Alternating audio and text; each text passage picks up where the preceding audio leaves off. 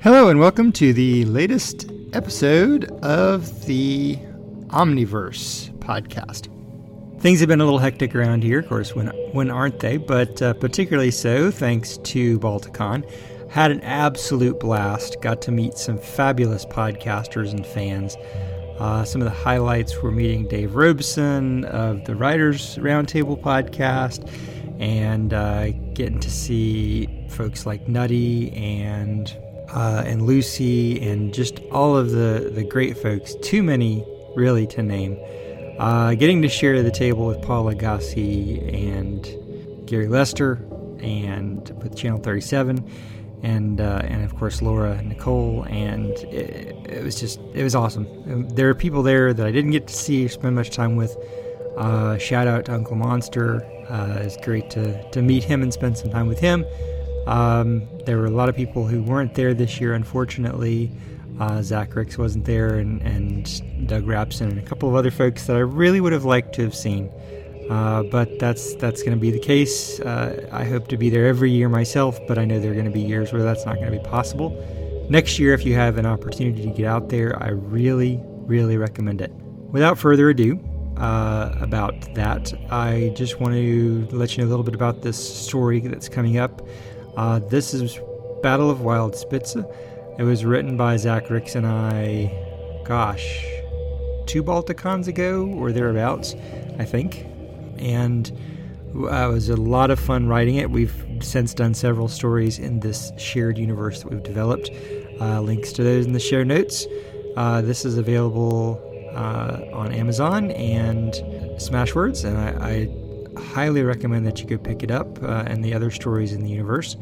This is voiced by Veronica Giguere and Jim Perry, 2 excellent voice actors, and I strongly recommend that you check out their respective projects.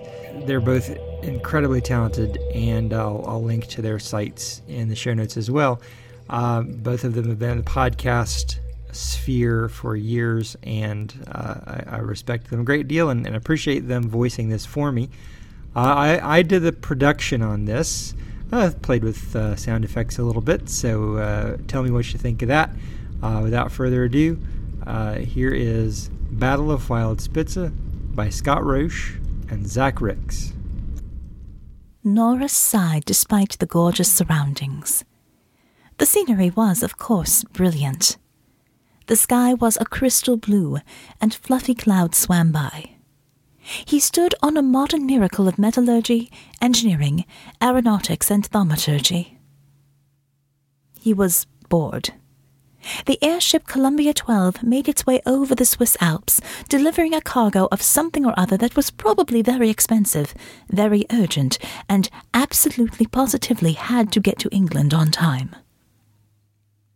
He shook his head, looking out over the side. The whole thing had seemed so romantic and adventurous when his talent had first made itself known. Now, 8 years of discipline and hard work later, he had to confront the fact that there were simply no real adventures anymore. Or, at least, there weren't for him. He caught a glimpse of Miss Bennet stalking down the length of the airship and immediately came to attention. Her eyes would catch any out-of-place detail, and her tongue was wickedly sharp. One of the other cadets working protection for the airship claimed that she'd been married once, and that the husband had died under mysterious circumstances. Norris had no doubts at all about what had happened. Her husband had done something wrong, and Miss Bennet had killed him. He shuddered involuntarily at the thought, but he didn't doubt for a moment that's what had happened. It had probably been very precise, very quick, and there had been nothing left of Mr. Bennet but a slight charred spot and a bit of ash drifting through the sunbeam coming in from the window. The fact that Miss Bennet only came up to his sternum was by no means an indication of her prowess. She'd run the cadets through their paces when they'd arrived at the Columbia in Turkey. Their posts were assigned with a few curt words, delivered in her New World colony's accent. Good flame work, engineering. Nice focus. Navigational detail. She'd come to Norris and paused for a moment. "Security," she'd said. No other comments, no compliments, just the single word, and she'd moved on. Once they'd gotten underway, she'd found plenty to talk about, from his appearance.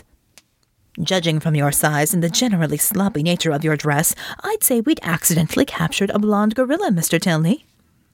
To his clumsiness. "Do try not to tread on the passengers if you must go below, Mr. Tilney." To his eating habits. "I dare say, Mr. Tilney, that I'm amazed at how you've managed to develop so robust a physique on a diet of nuts and berries." The one thing she absolutely insisted on was constant drilling. Norris saw the small collection of targets in her hand and shuddered. He had yet to hit all 5 targets, although he'd done slightly better than Barrington. Poor Ted had hit only 2 the last time, and Miss Bennet had assigned him the enviable duty of scrubbing the metal fixtures on the bottom of the airship. Still, that hadn't been as bad as what had happened at Chalmers.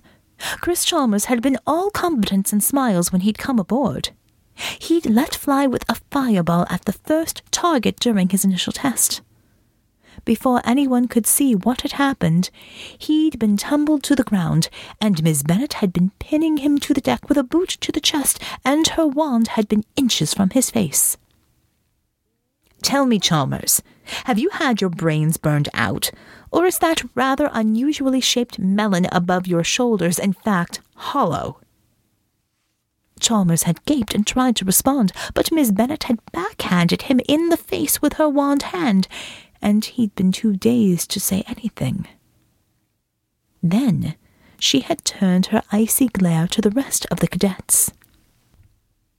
"Can anyone here identify how Mr. Chalmers has almost killed every single man, woman, and child aboard this ship?" No one had dared respond. These airships are full of hydrogen gas. Highly flammable hydrogen gas. Chalmers had been temporarily reassigned to the kitchens, and word was he'd be sent to engineering after this cruise. Miss Bennet strode by Norris. He had just started to feel his spine unclenching when she turned on her heel and strode back. Her loose brown hair framed an oval face. Her blue eyes sparkled with what he assumed was malevolent glee at the prospect of putting another one of her cadets through his paces. A uniform consisting of loose white breeches and shirt would have been scandalous on a more socially appropriate woman, but with Miss Bennet it was simply what she wore. "Well, Mr. Tilney, we come to it again. Let's see if your eyesight has improved in the last 2 days, shall we? Of course, the undercarriage could always use a brisk swipe and polish." She said it all with a smile, but there was iron in her tone, and her blue eyes were hard. Norris swallowed. "Very well, ma'am." He removed his wand from its place on his left sleeve and stood ready. Mentally, he was considering whether the undercarriage safety harness would fit him or not. 5 targets floated above Miss Bennet's hand for a moment, then one of them shot away. Norris carefully considered his aim and let fly with an icy blast. The target was instantly frozen over and plummeted towards the ground. 2 more targets sailed away, one of them zigzagging furiously. Norris blasted the easy one first, then squinted slightly and let fly. He clipped the veering target, but it continued to maneuver. Norris saw it swinging around as though preparing to make a run on the airship. It continued to dodge and twist. The 4th target sailed off, and Norris gave it a blast before it could get too far away. He blasted again at the dodging target, hitting it solidly. It hit the surface of the airship with an audible thunk and slid down the silk canopy. Norris glanced down at the 5th target, but it was already gone. He looked up and back, where the last target was sailing off into the distance. He raised his wand and let fly, firing lower than perhaps was ultimately warranted. He narrowly missed a gentleman taking the air on the deck, but the target went white and dropped. Mr. Tilney turned back to see Miss Bennet's thoughtful expression. "Well, I suppose you haven't completely dishonored yourself, or me." She gave a level gaze at the shivering gentleman on the causeway. "Although our esteemed passengers may beg to differ. I dare say he'll be looking to walk by the engines to warm up. However, your ability to hit anything that can actually maneuver leaves something to be desired." She pointed at the slightly damp place where the zigzagging target had impacted the side of the airship. "Were that anything larger than a small bird, we'd have a tear in the outer canopy to deal with and possibly a damaged gas bag. You realize what that would mean, correct?" Norris gulped. "I expect at that point we'd begin to sink, ma'am." Miss Bennet nodded. "Well, you may redeem your primate ancestors yet, Mr. Norris. And in order to prevent our sinking down to the mountains below, we'd have to repair the damage, and possibly lighten the load in the meantime, until the engineers and mages could repair the damage and replace the lost gas." "Indeed. And I'll give you one guess at the first thing I'll be throwing over the side, Tilney." Norris blinked. I imagine I'll have a pleasant view on my way to the ground, ma'am." At that, Miss Bennet actually laughed out loud. It was the scariest thing Norris had ever heard, and he involuntarily stiffened further into attention when he heard it. "I dare say you will, Mr. Tilney. Perhaps you'd better devote some time to studying the potential for using magecraft to enable human flight. I believe the ship's library has a volume or 3 of Newton." She considered him again. "Very well, cadet. Carry on." She turned and continued down the length of the airship. Once she'd gone below, Ted Barrington came over. The slight cadet peered around Norris's bulk at the staircase where Miss Bennet had descended into the airship. "Good job, Norris. I never would have gotten that one that was reeling all over the place, and the 5th one, that was a very good shot." Norris shrugged. "I don't know what she's so worried about anyway." He scratched at his blonde mutton chops. "There hasn't been a dragon sighting around here in months, let alone an attack. I heard the engineers talking, and they're wondering if the dragons have started migrating like birds, or hibernating like bears. Or they've all flown off to Australia, where they're being trained and ridden like horses, no doubt." Norris sighed again, staring off into the sky. Dragons. Might as well be concerned about a plague of frogs for all the likelihood that they'd see any real adventure. 12 months of cruising back and forth from Turkey to Dover, with nothing to look forward to but the occasional grilling by Miss Bennet and target practice. At the academy, they'd spoken about some of the different kinds of assignments they might get. Some would be assigned research, others would train new magi. Alexander had hoped for anything that would allow him the possibility of travel. His head was full of wild surmises. Perhaps he'd be assigned to guard an embassy in far-off Bombay or Shanghai. Even Italy would have been something. He'd wondered if he would be assigned to protect the silk trade in the Orient, or grain shipments from the colonies in the New World. There he would have to deal with native shamans, powerful magi indeed, and perhaps have learned something of their methods. But no. Here he was, stuck on an airship plodding its way through the sky. The first day had been exciting. But all too soon, Norris had come to understand that the scenery never really changed. The sky was still blue. Clouds were still white. The ground changed a little, but it was so distant to see over the curve of the canopy that it may as well have been a rug in his mother's parlor. Ted was still talking. And they say an attack could come at any time. I'm sorry, Ted. What were you saying? Ted looked hurt. You weren't listening. Honestly, Nora, sometimes you really do try one's patience. Barrington stamped his foot in consternation, but he quickly regained his conspiratorial glancing. Cookie was saying that he's heard rumors of pirates moving into the high places around the Alps. Pirates who are working with the dragons, maybe even offering to share treasure with them. Barrington was practically bouncing with excited anticipation. Alexander waved a hand to dismiss the story as yet another one of Cookie's wild tales. Cookie had once insisted that he'd been in the seraglio of the Sultan himself while visiting in Turkey, and had been forced to cover himself with a veil when the Sultan's eunuchs entered. Obvious poppycock. If Cookie could bake bread half so well as he tells stories, we'd be eating like the King of France, Barrington. You remember that tale he tells about the seraglio, right? But he's got the veil to prove it, Norris.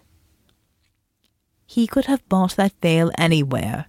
You can pick one up in Dover if you know the right places, and then tell all the stories you like so people don't pay attention to the way the food actually tastes. Ted smiled and shook his head at his friend. I don't care what you say, Norris. I believe him. And if the Sultan ever found out... Norris rolled his eyes. It would be considered an act of war. Yes, of course. Ted laughed and headed back to his side of the deck. Norris considered Ted's story for a moment. If only it were true. If only it were the kind of thing that really happened. He began pacing the deck side of the airship he'd been assigned to, staring out over the side of the Columbia 12 at the unchanging sky. He'd wanted a life of adventure and excitement. He'd thought that his magical talents would get him there. Instead, he would be spending the next year or so bouncing back and forth between Turkey and Dover like a shuttlecock. At least he'd have the occasional opportunity to see Istanbul, once a month or so. He shook his head again. Eventually, he'd probably get used to it, and it would be all over for his dreams of adventure. He frowned at that thought. For a moment, he considered the possibility that he'd wind up like Cookie, spinning stories for gullible cadets who didn't know any better and already had their heads full of the nonsense that this would be a life of adventure.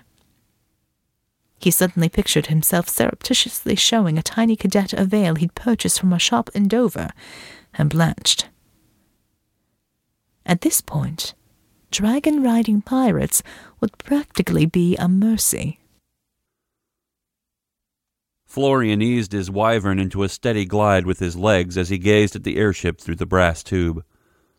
Runes floated just at the edge of his peripheral vision. At the moment he saw each human body in shades of red and orange, their bodies standing out in stark contrast against the cool air. The main gas bags also gave off a great deal of warmth. Based on what he could see, there were approximately 4 dozen bodies on board, barring any shielded sections. Satisfied that the numbers were consistent with the intelligence they were given, he snapped a different rune into place with a flick of his eye. The overlay changed from oranges and reds to shades of blues and greens. For an instant his other eye opened in surprise, making it hard to focus. A brilliant cerulean glow suffused the entire vessel. The mana readings were off the chart. The expected mages stood out in bright hues. 1 or 2 were tending the engines, while a few more walked the upper deck. None of that accounted for what he was seeing. He was about to snap the field telescope closed when a series of bright blue flashes caught his eye. Using only his legs, he guided his wyvern into a climb, Donner resisted, and Florian tensed his legs, driving the cold iron studs on his inner thighs into the tough hide. The wyvern hissed, but complied more readily once the discomfort sunk in. With one eye on the potential target, he gained altitude. The particular hue of the flashes indicated that it was an attack spell, but judging by the readout, the power level was low. Perhaps someone was just having a lark? It couldn't be a warning shot directed at him, since there was no way the dirigible could know they were being watched. He would be nearly impossible to detect on his own. Until he and Donner gained cloud cover, however, he wouldn't feel safe. He stowed the scope in the leather and wood case hanging from his saddle, grabbed the reins, and guided his mount into a steeper climb. The powerful wing beats of the dragonling scooped the air behind them, and soon they were enshrouded in white. His riding leathers kept him warm, barely, but the cold and the possibility of impending conflict invigorated him. The alertness awakened an impulsive restlessness in him. He touched the bolt thrower strapped to his back. One well-placed shot could puncture a gas bag, sending the Columbia and its passengers to the snowy peaks below. That was assuming there wasn't a sufficient magical barrier between the cloth and the pure mana that the crossbow's enchanted cousin spat out. He didn't think there was any such barrier, but it was better to just call back to base and let his brethren know that a new target presented itself. Anything else risked the wrath of their leader. Retrieving booty from wreckage might be easier than boarding it and fighting hand-to-hand, but a loss of anything both valuable and fragile or flammable would mean his head. And if his attack failed, he would merely alert them to their coming doom. He scrubbed at the face of what looked to be a wristwatch with his thick gloved hand, removing the ice crystals forming there. The signaling device glowed green at his touch. He tapped out a rapid series of beats on it, the color changing to red at each contact. Airship in area, Columbia 12. Expected number of passengers and crew. Mana levels exceed expectations. Please advise. After a few seconds, the dial flashed white back at him in time with the chiming originating from crystals embedded in his ear flaps. Through long practice, he read the pulses, and it was as though he heard the voice of Alexei, their wireless operator, in his head. Hold position, sending reinforcements. He nodded and sent an acknowledgement. Satisfied that the Columbia had moved on apace, he dropped out of the cloud and pulled the spyglass back out of its case. Sharp, dark brown eyes picked out the speck of gray in the distance. He focused on it again, wanting to keep tabs on the ship until help arrived. He grunted in satisfaction as it popped into view. Donner eased ahead on wide wings, ensuring that they wouldn't lose track of the immense vehicle. 5 minutes of wind-blown silence passed as slowly as the airship below him, broken finally by the steady whoosh of the wings. He stowed the glass again and swung Donner around to bring the pair on the same bearing as the Dragon and its crew. They had been patrolling a relatively short distance away as the Dragon flew. The truly enormous dark green creature that flew below him could carry one of Hannibal's elephants in its claws. Its broad skull was painted deep crimson, and the spikes along the crest of its narrow snout were enameled black. The color scheme matched the banner that flew from the howdah on its back, a red skull on a black field. Florian's own flight suit sported a similar badge on his right shoulder. 8 crew and their equipment filled the platform on the Dragon's broad midsection.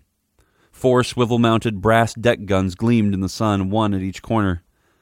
Aside from the diverse personal armament on board, those were its sole man-made weapons. It was a rare thing for their mounts to use the weapons nature had given. Trying to control a dragon in a melee was something no pilot could train for. This particular animal, Jaeger as he was called, was piloted by Leopold, their leader's right-hand man. Florian was heartened to see Leopold in the pilot's position. They would only be charged with harassing the crew of the airship and figuring out their strengths and weaknesses, possibly wounding it in the process. Boarding it and perhaps bringing it down would be the job of their own airship, the Blutstern. Still, facing whatever was on board the Columbia was something he didn't want to do without the best men they had. The mana readings he had taken earlier hinted that this would not be an easy run. Florian matched the airspeed and brought Donner over Jaeger, only a few meters separating them. At this distance, they could communicate verbally over the wireless wrist units. The screaming winds and powerful wing beats made normal conversation challenging. He held his to his mouth. "Good to see you, Leopold." A tinny voice came back through the crystals. "And you, Florian. I see our target." Florian could see one of the gunners training a larger version of his spyglass on the dirigible. Though they were still a fair distance from being in range, the crew was readying their guns. Their eager expressions were apparent from this distance. "Yes. So what are our orders?" He felt almost certain they would be the standard harassment orders, but he didn't like to assume too much. We are to hold position relative to the target. Baron von Richthofen wants to be here personally before they are aware of our presence. He has a personal stake in this, it seems. The crystals weren't great in delivering nuances of sound, but Florian could detect some hint of amusement in the dragon pilot's voice. Or perhaps it was awe? The Baron didn't usually get involved in the activities of his privateers directly.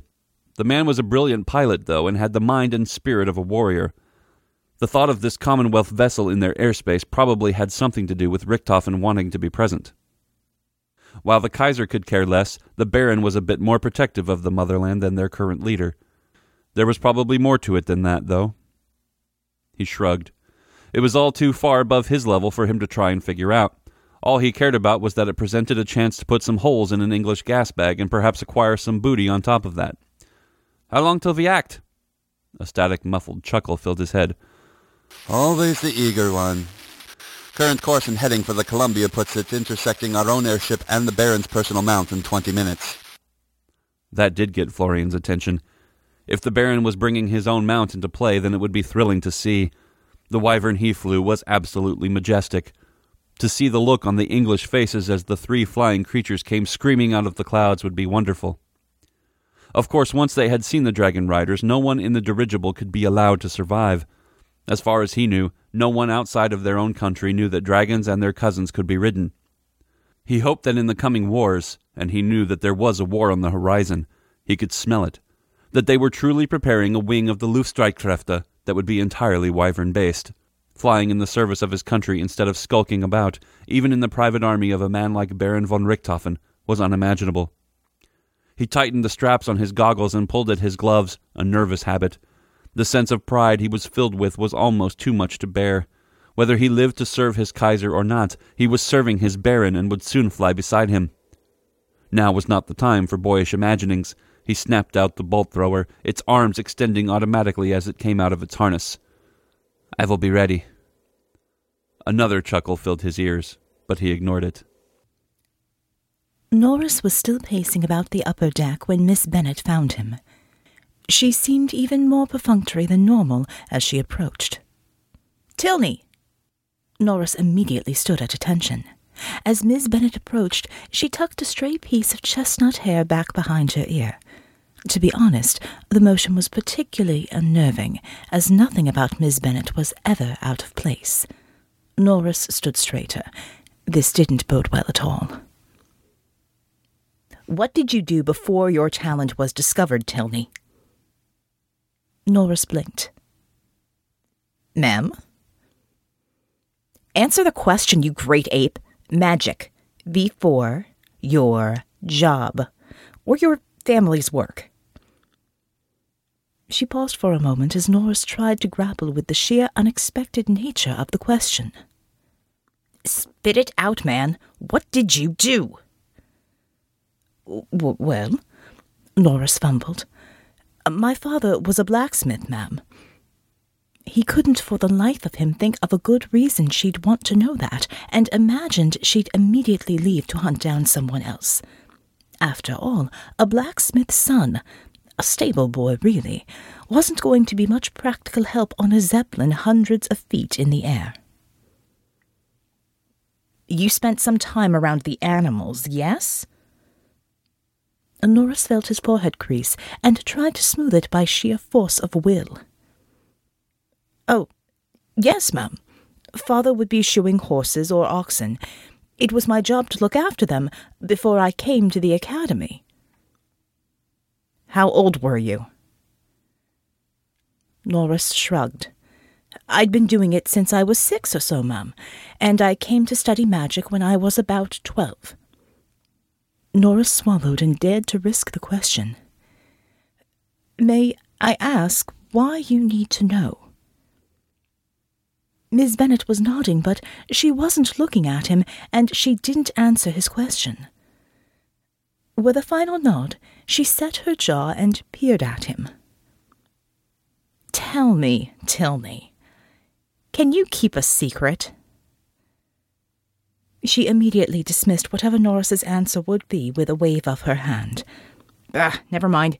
If you breathe a word of what you're about to see, if you so much as imply anything about what you're about to do, I'll kill you myself.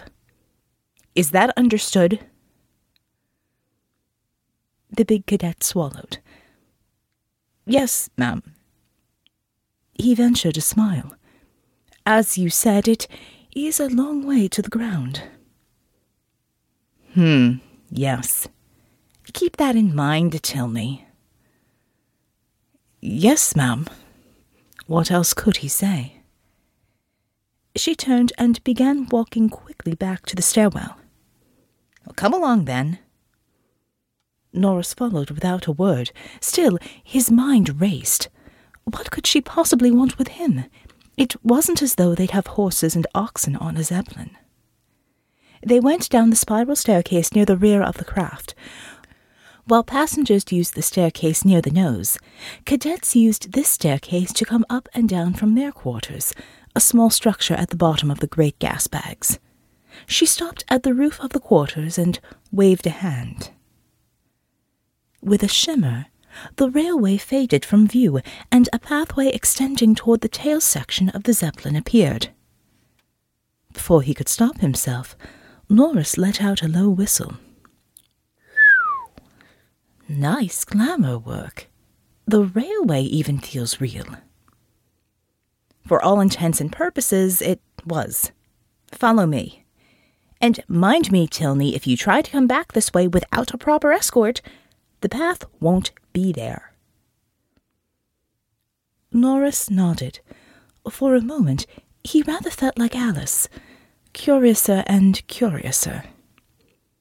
The path led back to the rear of the Zeppelin, to a structure built into the framework up against the outer skin of the craft.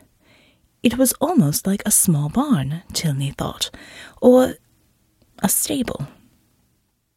He almost ran into Miss Bennet, who had stopped and turned again to face him. She nodded. All right.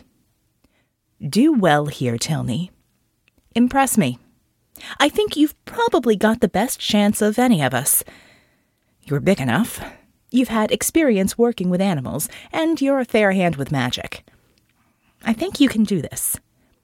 They tell me the key is not to show any fear. Got it? You've got to remain calm. A part of him wanted to shout at her. He settled for a raised eyebrow. After all of this, no explanation but threats, a secret passageway on the very Zeppelin they'd been traveling on. She wanted him to remain calm. He grimaced and took a deep breath. He let it out slowly, remembering the techniques they taught back at the academy. Control of emotions is the control of self. Control of self is the control of magic. He repeated the phrase 3 times as he took another deep breath and let it out, then nodded at Miss Bennet. He felt the tension leaving his arms and shoulders. All right, ma'am. She nodded, turned, and opened the door. Inside, the area was dimly lit with red lamps. Miss Bennet jerked her head at the open door, and Norris slowly stepped inside, letting his eyes adjust. To either side, there were men standing, rather close to the door, he thought, but they were staring at a shadowy lump in the corner. Norris stopped just inside the door, and the men inched their way out. Norris felt his face twitch just once as he realized that they were leaving him alone with whatever was in here, and then he took another deep breath. He breathed out slowly, looking at the irregular lump. He slid his foot forward about 6 inches and eased his weight onto it. A rustling sound came from the lump, and it moved a little. Norris eased a little further into the room. "Ma'am," he called. Miss Bennet's voice came from just inside the room. "You're doing fine, Tilney, but be careful. It's very agitated. Norris nodded. Of course whatever it was agitated. He slid his other foot forward, and the lump shifted again. Now Norris could make out what almost looked like what couldn't be a giant nest, and an enormous bird sitting on it, glaring at him out of a wide black eye. He swallowed hard and began to take another slow step. The enormous bird's head shot up and snapped at him once with its beak. It rather sounded like a whip crack, Norris thought. The thing was almost as big as a horse, and he could see its tail whipping in the corner. Easy there. Easy.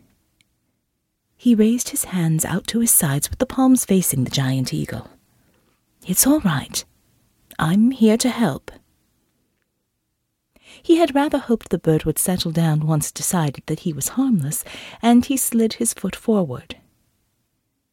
That's when it leaped forward, placing itself between him and the nest. It lowered its head and screamed at him. Norris blinked. He'd heard an eagle scream before, but this was different. Oh, it was lower and louder, but this was to be expected. The thing was huge. But the scream finished up as more of a bestial roar, and as the head lowered and the hindquarters came into clear view, he gaped openly. The huge wings and feathered head and forelegs gave way to the hindquarters of an enormous lion. The name came unbidden to his head. Griffin. We're carrying a griffin. And then he remembered that he'd seen its tail whipping and hadn't recognized it. A gift from the Sultan of Istanbul for His Majesty's court, Miss Bennet said. The second of a matched pair. The female, in fact. At that, Norris froze. He glanced back at the corner where he could make out the round shape of eggs in the middle of the nest. We're carrying a griffin and a clutch of its eggs? How in the flaming? Language, Tilney. He began to take a half step back when Miss Bennet stopped him. Freeze! You cannot show fear, and you cannot back down, or it will consider you unworthy. Or food. Norris nodded and brought his feet back together. Instead of backing down, he widened his stance slightly and lowered his hands out to his sides. He kept them open and facing the griffin, hoping she could sense that he wasn't a threat. Now, she's been perfectly calm for the most part. It's only in the last hour or so that she's become agitated. Why? What's setting her off? What an ingenious question, Tilney. You do your orangutan cousins proud. Of course, we don't know.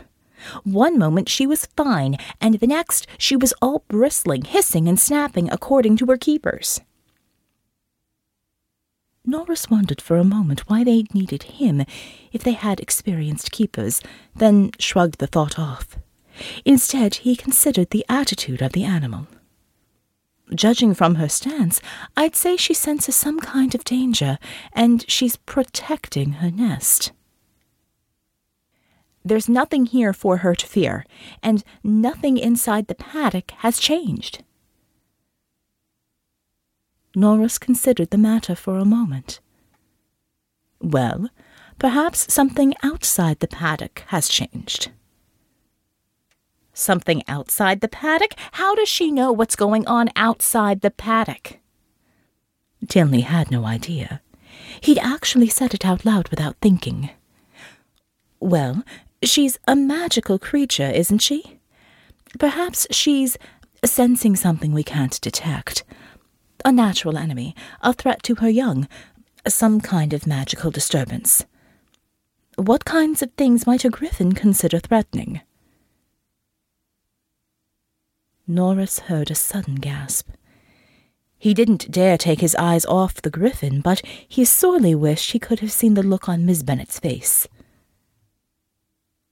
Damnation and hellfire. For a crazy moment he wanted to chide her on her language, but sanity quickly reasserted its control.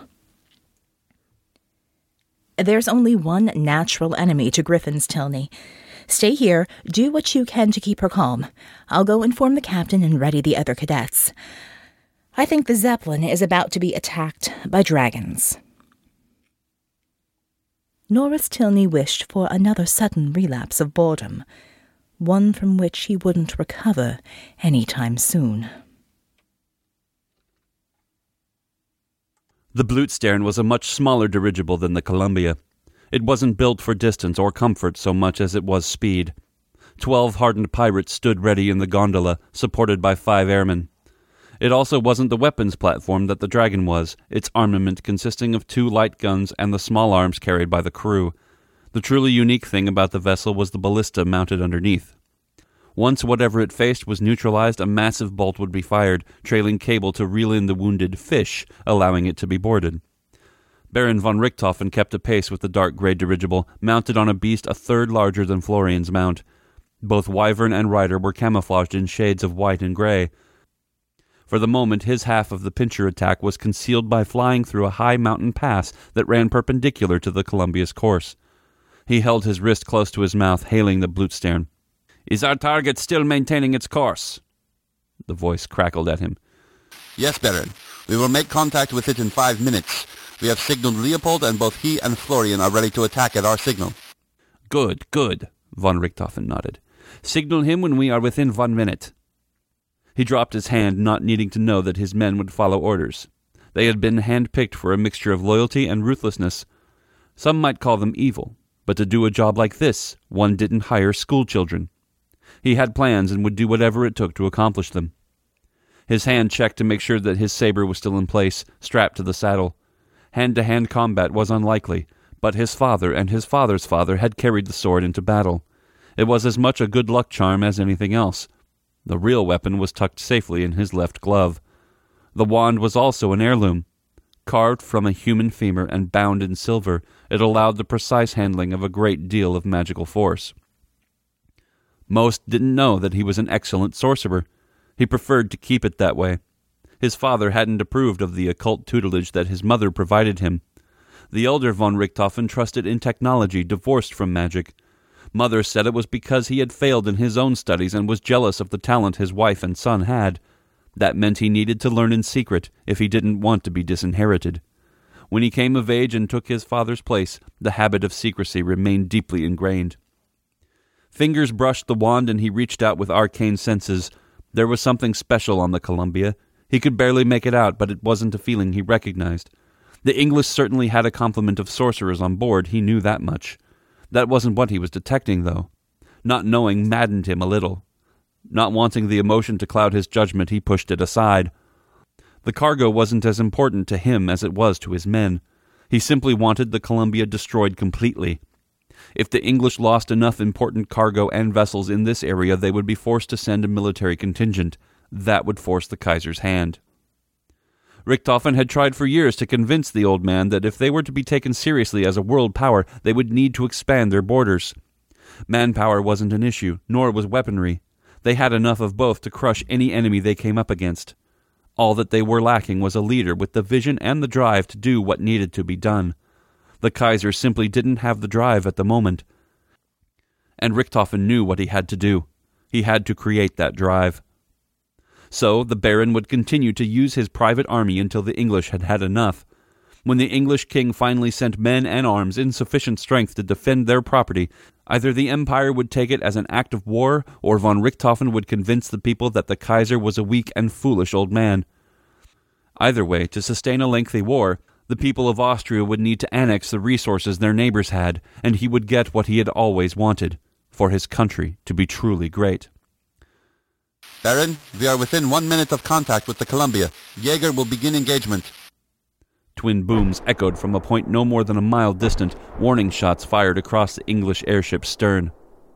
The white and silver wand slid free from its home and began to crackle. "We go!" He urged Altes to increase airspeed. The beast responded admirably, soon outstripping even the fast airship. His magic, a simple enough spell, magnified his voice to a roar. Once he could see the English ship, he spoke again, this time in perfectly accented English. "Attention, Columbia! You will surrender your vessel and its contents to the skulls. Do this and you will live." With a flourish, a bolt of fire flared from the tip of his wand and blossomed into a fireball a few dozen meters to the ship's port side. "Fail, and you will suffer the consequences." As Norris watched, the Griffin turned away from him, looking back and forth between the two sides of the hold. What's going on? Does she not know where the attack is coming from? Is it so close she's panicking? What? The Griffin suddenly fixated on a single point, staring at the back of the hold. Norris felt a sinking feeling as he saw the creature crouch, its muscles bunching in preparation. It launched itself at the dark wall, and as it hit, the wall sprang free, falling away to the ground far below. It turned, having knocked the door free, and looked for a moment at Norris. Oh no, Norris said, holding his hands up. But it was to no avail. The creature seized him in its talons and launched itself back and out the open air. His scream of fear mingled with the Griffin's own scream of challenge. As it flew, Norris tore his eyes from the dizzying ground swinging wildly beneath, and saw the giant dragon approaching. He screamed again. The Griffin arced back away from the dragon, up and away from the approaching red and black terror. Up and over the bag of the Zeppelin they flew. Norris suddenly felt himself dropping through the air. He hardly had time to draw the breath to scream for an anticipated third time when he landed on the upper deck of the Zeppelin. Barrington was gaping at them both as the Griffin dropped to the platform beside Norris. The great beast nudged Norris with its beak, pushing him to look out away from the great dragon, at the Zeppelin approaching from the opposite side. Over the echoing voice of the oncoming pirates, he heard the amplified voice of Miss Bennet's curt reply. "If you think we'll surrender, you know nothing of the honor of Englishmen, or of Englishwomen, you pirate bastard." Norris wasn't so sure what his own feelings were on the honor of Englishmen, but the words stirred something in him. A sudden sense of adventure. He grinned. An hour ago, he'd been bored. Then suddenly he'd been confused, scared, amazed, and terrified, and now suddenly he realized he was having the time of his life. Florian saw the creature fly out of the Zeppelin's hold with a man in its clutches. He recognized a griffin when he saw one. All dragonkin were dire enemies of both the griffin and the magical construct, the hippogriff. As a pilot, he had been trained, as best one could to be on guard against how his mount would react to the presence of one. You couldn't really train, per se, though, since it wasn't like they just had a griffin waiting on a shelf. Donner tried to surge ahead under Florian, and with every bit of skill the pilot had, he kept it in check. Unfortunately, there was no way he could do that and draw a bead on the upper deck of the ship. At this range, and with the problems he was having, there was a great risk that he might puncture one of the main bags. It was unlikely that the mana alone would cause ignition, but a big enough hole would ground the ship, and that order hadn't been given yet. He looked over his left shoulder to see where Jaeger was and how he was reacting. Dismayed to see that the gun crew was having just as much trouble as he was, he turned back to look at the Baron. The man was the epitome of calm in the tempest. Part of that could be chalked up to the distance, he supposed. The magically amplified voice of their glorious leader cut through the air like the crack of a wing. "Of English honor I know only what I have seen on the walls of our houses of ill repute. If you do not stand down, then I will be forced to pick through the scraps of what is left of your fine vessel." Brave words aside, the Baron was a man of action. He drew a bead on the Englishwoman, and an arc of lightning closed the distance between them. Norris saw Miss Bennet deflect the oncoming bolt back at the approaching pirate Zeppelin. The bolt went wide, but then it was quickly followed by an icy flurry from the other two security guards atop the Zeppelin's upper deck. Barrington was doing all right for himself, Norris thought. After all, Zeppelins were much bigger targets than the tiny skeet they usually used. A scream behind him from the griffin reminded him that he had other, larger problems immediately at hand. He saw the creature launch itself into the air, rising to challenge the large dragon, and the much smaller wyvern that accompanied it. Suddenly, Norris realized the implications of what he was seeing. Men riding dragons? Such a thing had never been supposed. He blinked in shock. Barrington's rumor had been all too true. A near miss from one of the gunners aboard the large dragon brought him round to himself again. Both of the dragons seemed to be following the path of the griffin in the air with great interest, and Norris took advantage of their shock by launching a fusillade of icy blasts at the big one. They bounced from the thick hide, but served to bring the head of the beast back around to focus on him. Wonderful. I've got its attention. He was still grinning. He let fly with another blast straight at the thing's head. Come on, you vile beast! Vile beast? Egads, that's the best I could do. With a mental shrug, he fired another icy blast. Florian's wrist communicator pulsed at him. Get your mount under control! With a curse, he slapped a knob on the saddle horn, and brass blinders scissored shut over Donner's eyes. Wyvern were sight hunters, so as far as the thing was concerned, the griffin became much harder to detect. It calmed him enough to be controllable, much like hooding a hawk. Now that Donner eased a little, Florian focused on the job at hand. His main role was that of sniper, taking out targets of opportunity surgically. I need to take out that wizard on the deck. While the magic the huge Englishman was using wasn't likely to hurt Jaeger, the crew was another matter. There was no good cover for them in the howdah. We are loading chain shot. Stay clear, Florian. Leopold's orders crackled in Florian's ears. He hoped that his countrymen would be careful where they aimed. The purpose of using chain instead of cannonballs was to sweep the enemy's decks free, but it wasn't terribly accurate, and there was some risk. It would help them to aim if he could do his job and give them some suppressing fire. As impatient as it seemed Leopold was for his men to fire on the Columbia, he wouldn't have much time to get in a clean shot. Florian yelled into his wrist communicator. Hold your fire! Let me take care of the mage first! Urging Donner on, he made speed for his target. The fixed iron sight on his crossbow began to crackle with eldritch energy. A similar glowing pattern appeared on his large target's chest. Norris glanced back at Miss Bennet, hoping perhaps that she might have noticed the large winged creatures on his side of the Zeppelin, but she seemed to have her hands full with the man riding the small dragon on the other side. Energy cascaded between the two of them, while Barrington continued to fire icy blasts at the approaching Zeppelin.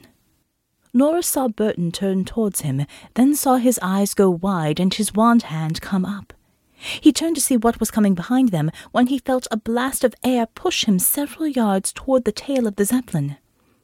He landed roughly, tumbling, and got up to rebuke Burton on his poor aim when he saw a smoking hole roughly where he had been standing a moment before.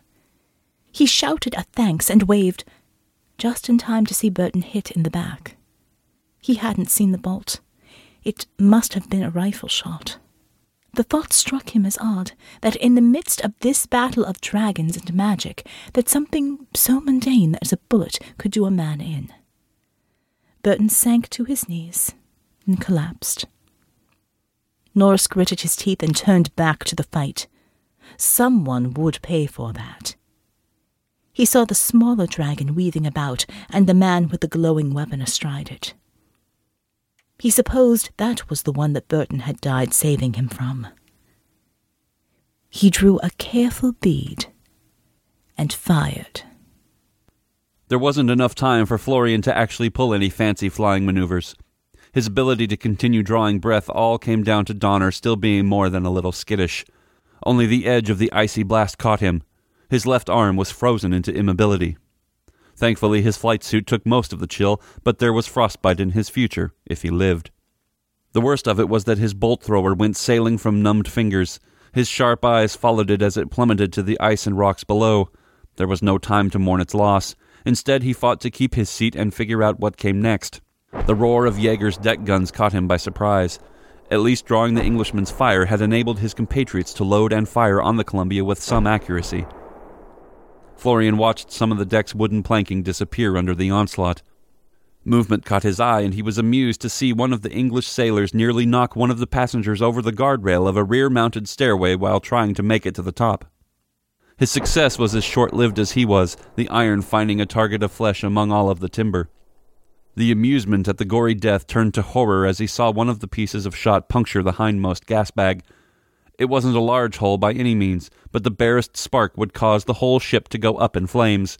At this range, Florian would wind up being immolated along with everything else in the blast radius. Norris felt the platform sag under him as the hydrogen escaped. He put a hand to his mouth, trying to keep it from flooding his lungs and suffocating him. With a mental curse, he grabbed at the seams of the torn gas bag with his magic and struggled to bring them together. The hiss faded, but didn't fully disappear. He patched it with ice. It would hold momentarily. Long enough, maybe. He turned back to the two approaching dragons. He'd managed to wing the smaller one and perhaps discouraged his zest for piracy a bit, but the big green dragon had strafed the upper deck with chain shot. What could he do? The thing was nearly impervious to his icy attacks, and he could see the men hastily reloading their guns. He glanced back at Miss Bennet. She was still engaged in a furious duel with the other wyvern rider, her attention totally consumed. He decided it was worth the risk, and he let fly with a crack of lightning at the giant dragon. The spark luckily didn't catch fire to the hydrogen that still swam around him, but it played merry hell with the men atop the giant howdah. They jerked and spun as their muscles fired, and one poor soul was flung from the rigging towards the unforgiving ground below. The dragon screamed at Norris, and suddenly it was rushing directly at him. He braced himself and prepared another bolt when a flash of brown and gold shot up from beneath the great dragon. The griffin came in tight, clutched the dragon's neck with its claws, and cleanly bit the dragon handler's body in two. Norris's jaw dropped.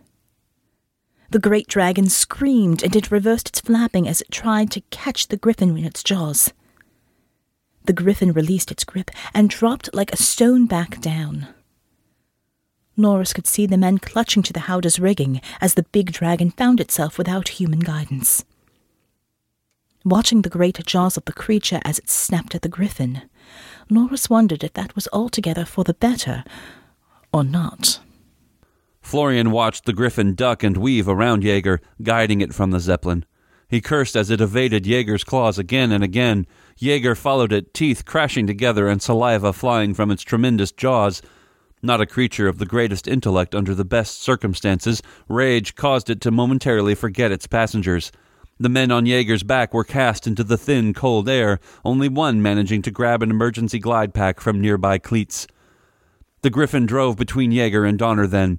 Jaeger followed with a scream, and Florian forced Donner into a quick snap turn to the left to avoid being steamrolled. They steadied out before coming level with the Columbia's lower deck.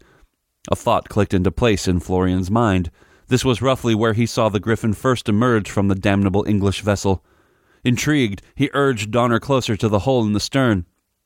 Once at the distance of a few meters, even the crude sense of smell possessed by the wyvern was enough to detect the presence of the nest. The bucking returned as though Donner wished to rid himself of Florian before moving to feast on the treasures hidden within. Unwilling to be crushed against the ship or knocked from his mount, Florian dove from the saddle in a controlled, if not practiced, movement avoiding either fate. His still warm and pliable right hand smashed against the insignia on his shoulder, activating the magic stored in the warp and weft of the fabric. While it was better than the emergency glide packs used by most Dragon crews, it still wasn't true flight, but at least now he could make a controlled descent. Norris watched in amazement as the griffin led the big dragon away, but a sudden movement caught his eye. The smaller Blue and its rider were approaching the Zeppelin from the rear. Norris blanched. The nest. The door was wide open, and the nest was exposed. He looked at the ruined stairs, but they were impassable. Besides, he reasoned, without Miss Bennet there to open the way, he couldn't have reached the paddock even if he could get down the stairs in time. He glanced toward the tail, toward the ruined sections of hull, and the rope railings that lay strewn about the deck. He grabbed at the nearest loose end, looping it around his waist and tying a quick knot in one end. He gave a few experimental tugs. It held. He took a deep breath, muttered a word of prayer and another of self-imprecation, and dove toward the side of the dirigible. He ran down the side of the Zeppelin's skin, building momentum and keeping the rope taut. At the last moment, he gave a great leap, and he was over the open air. The rope swung him down and back, and he could just make out the tail of the wyvern poking out the back of the Zeppelin. He fired a blast of cold, catching the tail squarely. The wyvern recoiled, leaping free of the Columbia. At first, Norris yelled in triumph, but as he fell and the rope began to swing him back, he saw the muzzle of the animal was slick and wet, with yolk, with blood, and with feathers. He had been too late to save the eggs, and there was no sign of the rider.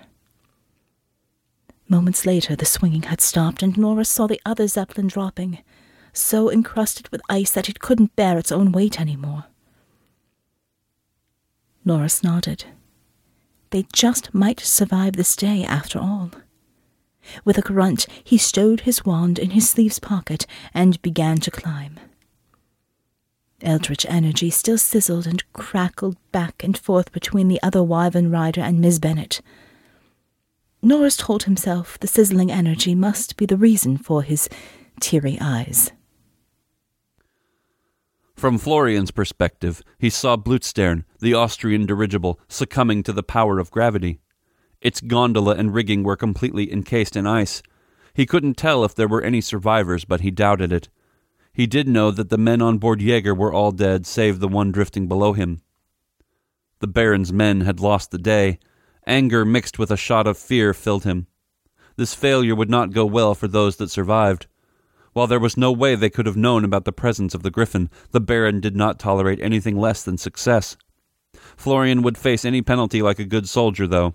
Florian told himself that it would not cost him his life. Perhaps he would spend a few months at reduced rank, but a skilled pilot was hard to replace, assuming they could recover Donner, that is. He turned his gaze to Altes, the Baron's wyvern. Born pilot that he was, their commander apparently had no difficulty in staying on target. The fear and anger in Florian was replaced with pride. The Baron's wand hand flashed red, which could only mean one thing. There was no way that his supreme commander would let the English dogs leave these mountains alive. Better that there would be nothing left but ash and warped metal. He grinned as he floated gently towards the peaks below.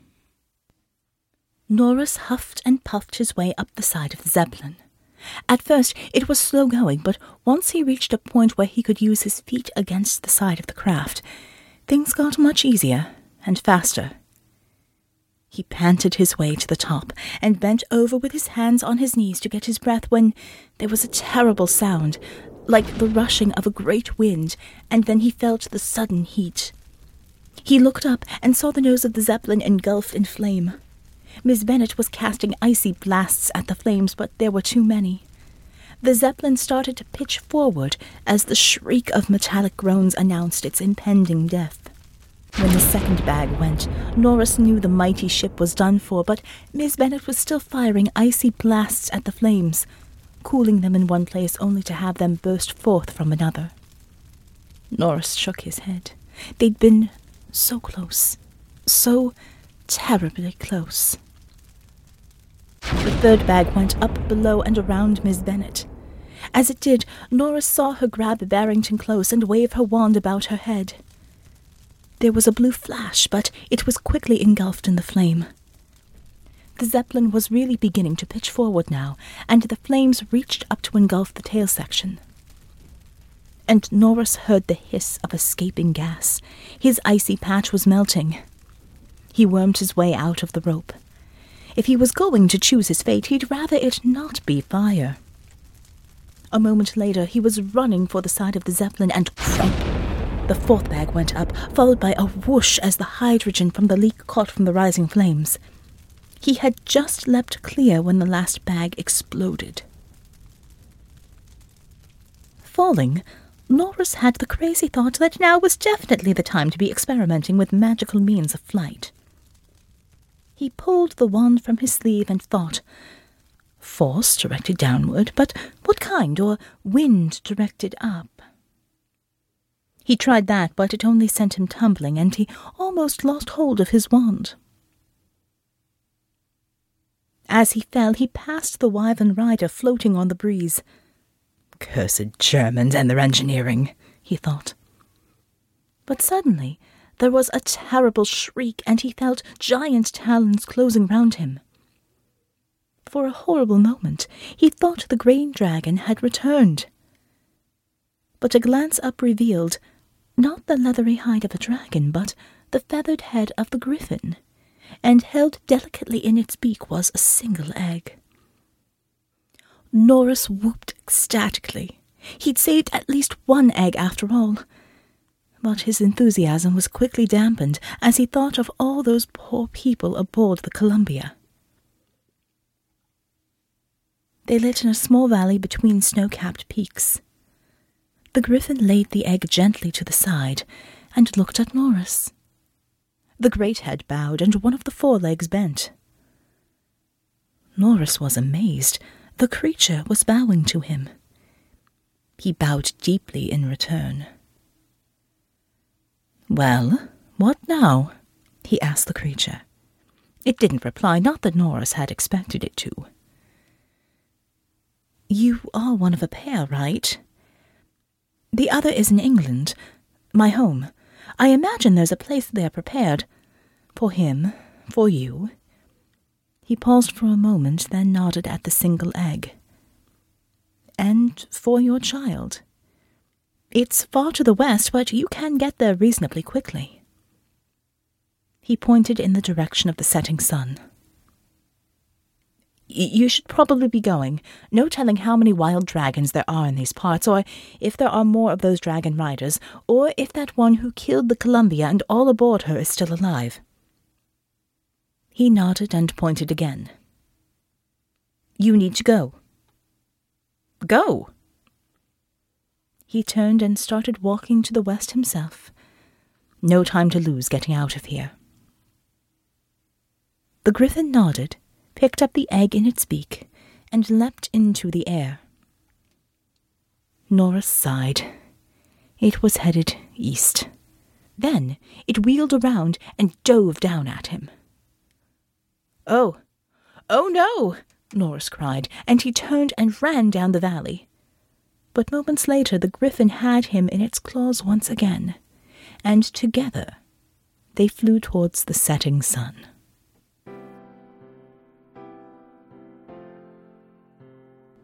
Planning a big job but don't have the manpower? Have an evil lair but not enough goons to staff it? Going up against a hero but don't have experienced toughs? Well, look no further than Harry Heist's Henchmen for Hire. Henchmen for Hire can provide you, the discerning supervillain, with the latest in high-quality and obedient lackeys. Want a gaggle of zombies? How about a horde of robots? Or would you like to fill out your ranks with some metahuman muscle? No order is too humongous or too microscopic.